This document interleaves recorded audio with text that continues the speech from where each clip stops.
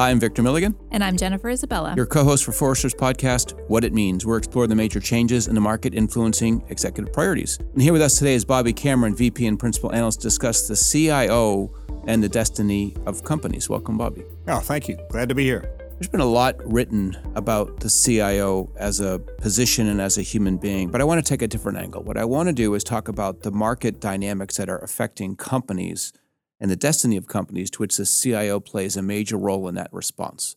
So can we talk a little bit about what are those dynamics? Forrester said a great deal about the age of the customer and how there is a shift in the power from a traditional business model in which the company from the inside out produced products and services and created demand for them. The digital experience of the customer starts to shift information from fully into control of the company to much more broadly accessible. That digitally informed customer now can understand pricing, bundling, competition, can talk to buddies and get opinions, all in a very short period of time. And that's what shifts the power. So now companies have to, one, behave digitally, and two, respond to this power shift, this information shift. So the design point for technology delivery and business value delivery is outside in. Yep. And it's that customer-led characteristic that is the distinction. And that radically shifts an operational back office tracking data kind of a role for technology to one where, in addition to continuing to do that, there's this outside in, understand the customer, respond to the needs of the customer, and provide information that makes all that flow. In part of your answer, you spoke about sort of the digital response of the company. And so we have this universe where there's expectations to dramatically improve the digital experiences, and those expectations are not being informed from within an industry. So utility experience is not informing the next utility experience. They're being informed by the best possible experience a consumer has anywhere, whether that's Amazon or Google or Facebook, whatever that might be. So that places CIOs in other industries sort of in a new plane of competition, which is they now have to compete digitally across industries. Do they see that dynamic? I don't think that they see it that way specifically, though there's some evidence that they're behaving that way. So let's talk about those two pieces. The first is that they recognize that there's a commonality. So if you look at the leaders, they're companies who understand that it's from the perspective of the customer. The consumer, business doesn't matter. All of us as individuals have the experience of the smartphone and how that works. And so we go do something with an Amazon or a Delta Airlines, and both very good experiences. And now I've got that richness. And now I go deal with my plumber. And wait a minute, that's not the same experience. What's wrong? And that's the attitude. So now that's the source of the understanding. Do they actually implement it and understand it? It's not a common conversation. What's happening, though, is companies are, in fact, looking for someone who's got real experience. So it's not that they go out and say, oh, it's a common thing, let's go do a common architecture by any means, but they understand they've got to source some of that understanding. Yeah, and I think there's an input-output here, which is sort of the digital experiences are not just good unto themselves. CX has a provable relationship to revenue, and sometimes we talk about it in terms of upside, which is if I improve it, I will see upside. The other way to think about it is if I don't improve it, or if the customer's expectations outpace my ability to advance those experiences, I will start to see more and more revenue churn and customer churn. That relationship places the CIO squarely on top of the P&L in that context. That's right.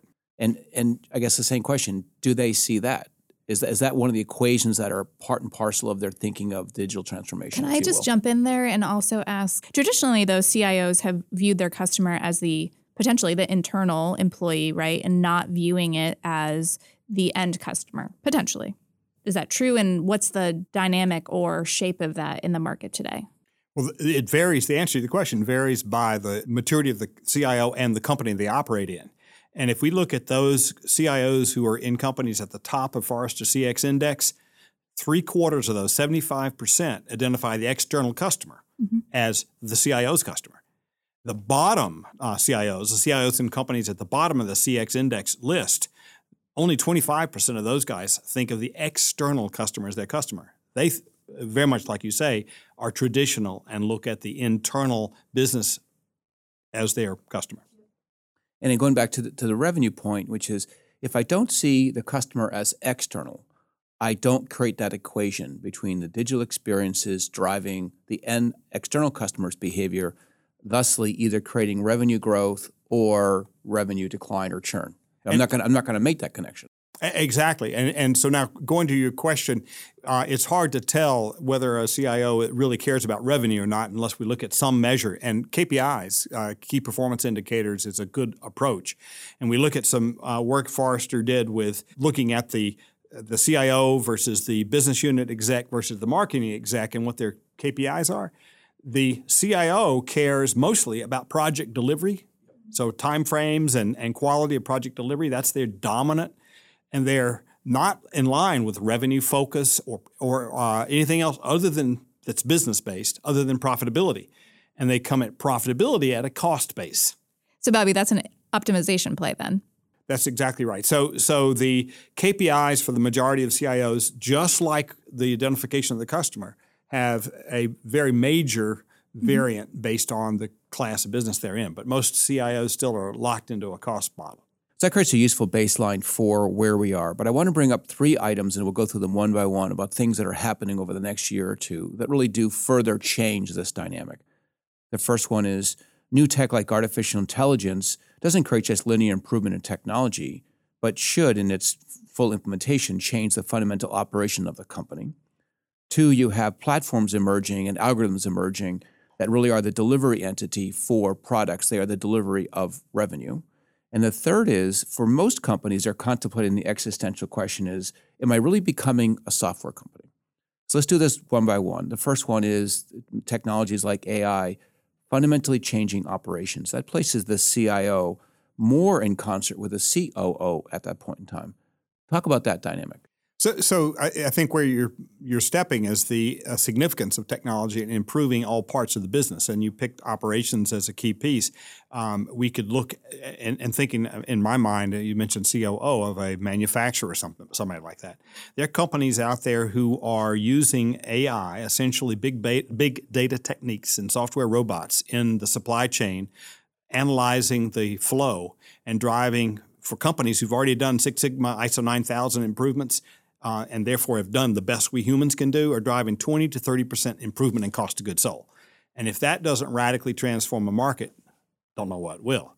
Now, there's also an operational element that shows up in things like healthcare, where you can now get a saliva swab at your doctors as they prescribe a medicine. They ship it off, and a day or two later, they get back a drug interaction map that's based on research looking at your DNA. And now some things show up and some don't. But that's where we're going.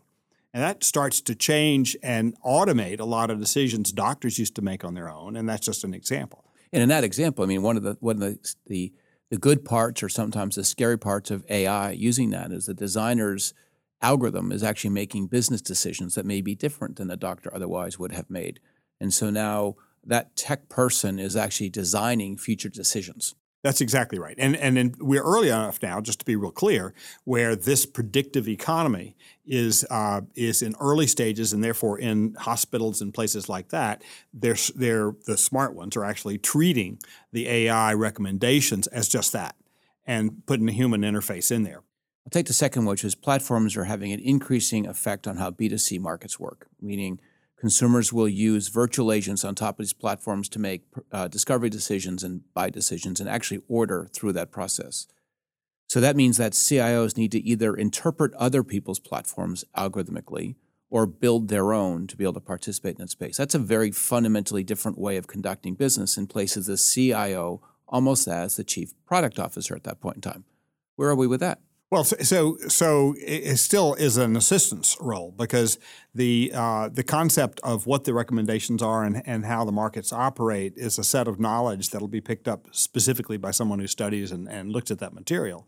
But the CIO or the technology, and manifested by a good CIO, starts to be critical in the delivery of those capabilities, so that the algorithms that drive financial investments, all of these pieces are starting to play a very key role in helping implement what a human might have done historically. But if the role doesn't shift, the CIO doesn't take over that role because that's a product expertise, capability expertise. The CIO comes in with platforming and tools that enables the manifestation of that. At least today, that's how it works. Now, there's machine learning, of course, coming along that'll accelerate all that. So building that relationship with the chief product officer, is that a new partnership that needs to be formed, or is that something that exists, today or yesterday? Very good question, Jen, because the key characteristic of what's going on with the CIO in all of these cases that Victor's bringing up is the relationship between all the business activities and what the CIO does. And what we have in terms of the impact on the CIO and the structure of the company is a radical transformation of technology management, moving from an afterthought and an order-taking kind of a role into a core partnership with all the other parts of the business. And it's not to diss the CIO at all, but it's like real estate. Nobody thinks about real estate as a separate operation. Everybody gets involved in how offices are designed, how the space is managed, et cetera. It's the same concept where there is an underlying underpinning key characteristic. And if you don't have a CIO who understands how to take that into the language of the product people or the operations people, it won't work. So part of your answer, Bobby, was the concept of an afterthought or order taker. The third element places the CIO as the business designer. So as more companies invest in digital and become digital, they're sort of contemplating the existential question is, am I now or will I need to be a software company? So that places the CIO next to the chief strategy officer as a designer of the future of the company. Where are we with that one? Well, there are two sides to that. One is the conceptual, the modeling, the innovation itself. And it's very difficult now to isolate the CIO's capabilities from those of the product people. So we actually see labs now being stood up by the CIO on behalf of product people, whereas that used not to be the case. It used to be the product people would do it all on their own. So there's more of emerging there. The other side is the implementation or the building of the capability itself, not just the innovation, figuring out what was cool, what will work, but actually delivering it.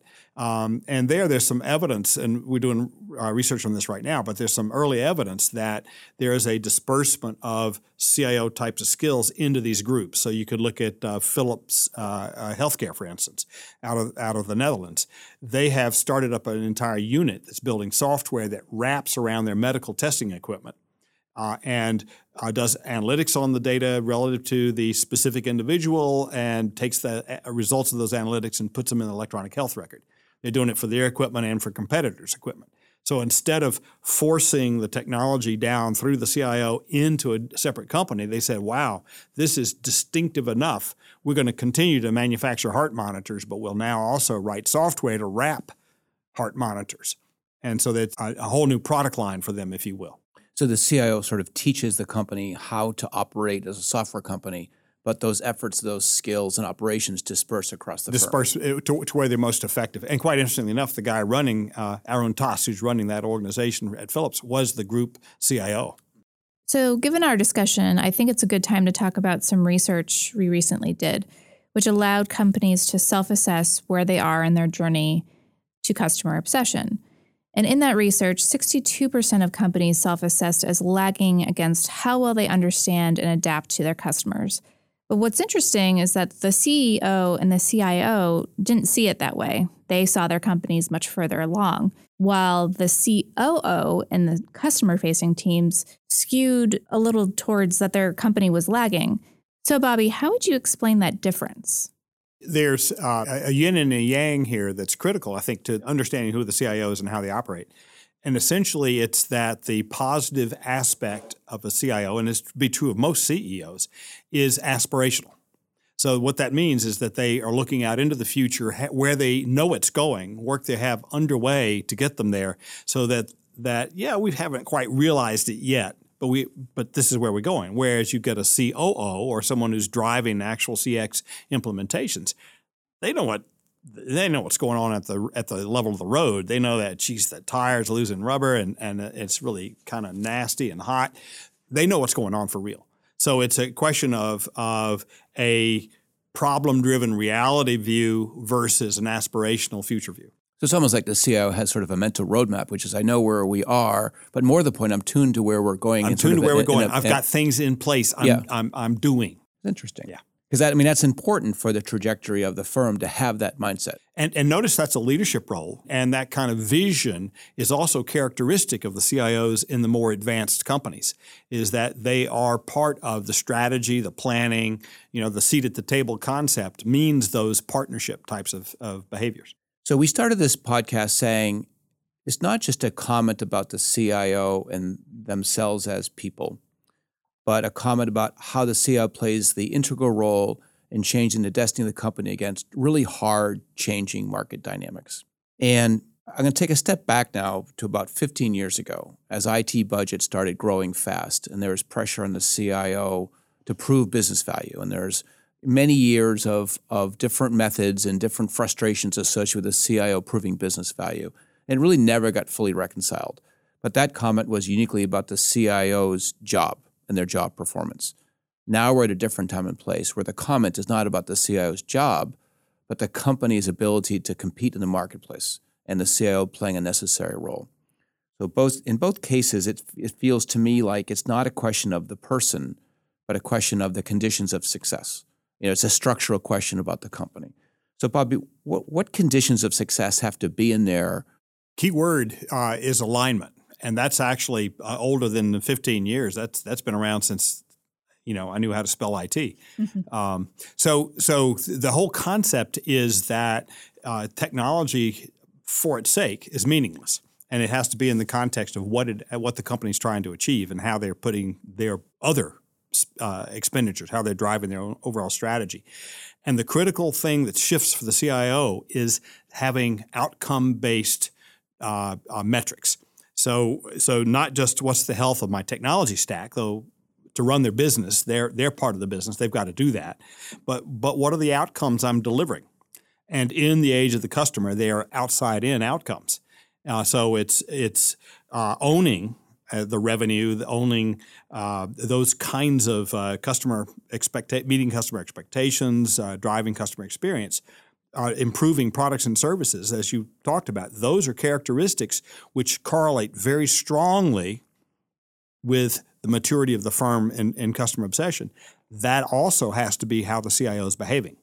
So the CIO, if you look at what they're doing in terms of investments, they are shifting away from the bottom of the technology stack into focusing on engagement. How do they engage with employees, with partners, with value delivery out to the customer, and they're also driving insights, so how they help the company understand and respond to changes. Bob, you said alignment, and alignment can be kind of a remedial point. It could say, yes, we got on the same page, but if I think of AI and I think of becoming a software company, I'm choosing the nature of my company. I'm making a board and CEO decision based upon my technology position.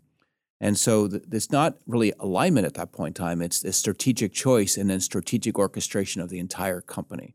That's a very different context for the role or the conditions for success of a CIO and their tech team. Well, and they both have to happen. Why is that the case? If and AI is already and will continue to be ever more a key part of everything we do. So you can think of AI as a strategic piece, and that would go into, we talk about Philips Healthcare and going into the software that wraps a heart monitor. There's a lot of AI going to help that work well. So that is a product strategy, top down. This is what we're doing for a business. It's many years coming, that decision. We also could look at AI as part of personalization or individualization. So I put AI in my phone so that it recognizes the context I'm in, et cetera, and it makes my experience personal. That's not something that's a company decision. That's something that maybe a product person makes it, or it could be a marketing or a sales strategy to say, oh, Bobby's near this store. Let's feature this product we know is on sale in that store. So, Bobby, is there a systemic change in how markets run, and how does that manifest for the CIO? Well, the answer is yes, there is a systemic change, and I think that's the piece that most people miss. A year and a half ago, the CIO of a very large healthcare payer said to me, I got this digital thing knocked. I've got a website, and I got a mobile app that talks to my website. I'm done. He did not understand. It took about an hour and a half to crack his worldview to the point where he realized healthcare was turned upside down and he was missing it. So that's the systemic change. And if we look at the 62% that are the unwashed masses just now figuring out who their customer are and still not ready to do anything transformative, they are probably not aware that this is a systemic change. And the CIOs in those companies are really still in a tactical, less strategic. They're not working with the CEO. They're not doing the top-down, let's drive a dramatic change in the business. So as we've gone through this conversation, I've picked off at least 3 conditions of success, and let's go through them one by one. The first one is that the CIO needs to be tied to their external customer, the external customer that's actually reshaping markets. That's the first one. The second one is if I successfully make that connection, I can therefore make the connection between what I do from a digital experience standpoint and the revenue growth, or if I don't do it, the revenue decline of the company. And the third one is, as I sort of think about AI, I'm not really thinking of technology as a delivery engine to the strategy. What I'm thinking about is technology might be the strategy. So therefore, I need to, as a CEO, put in place a strategy that has technology very much in the fore and include that not just the CIO, but all the business people that are designing and executing the operations. Those are the 3 that come to mind. Let's do it one by one. Let's start with the customer, the linkage to the external customer. What does that look like when it's successful? Well, it becomes a design point. I mean, a lot of companies now are using the design thinking model, which says get intimate with the target value, do some iterative testing and validate the opportunity, implement it and see how it works, and do that repeatedly. So the customer becomes the target of the design. And so now if I'm a technologist or if I'm a product person or if I'm operations, anywhere I fit in the value creation and delivery, third-party partners, I now have the design point be the customer.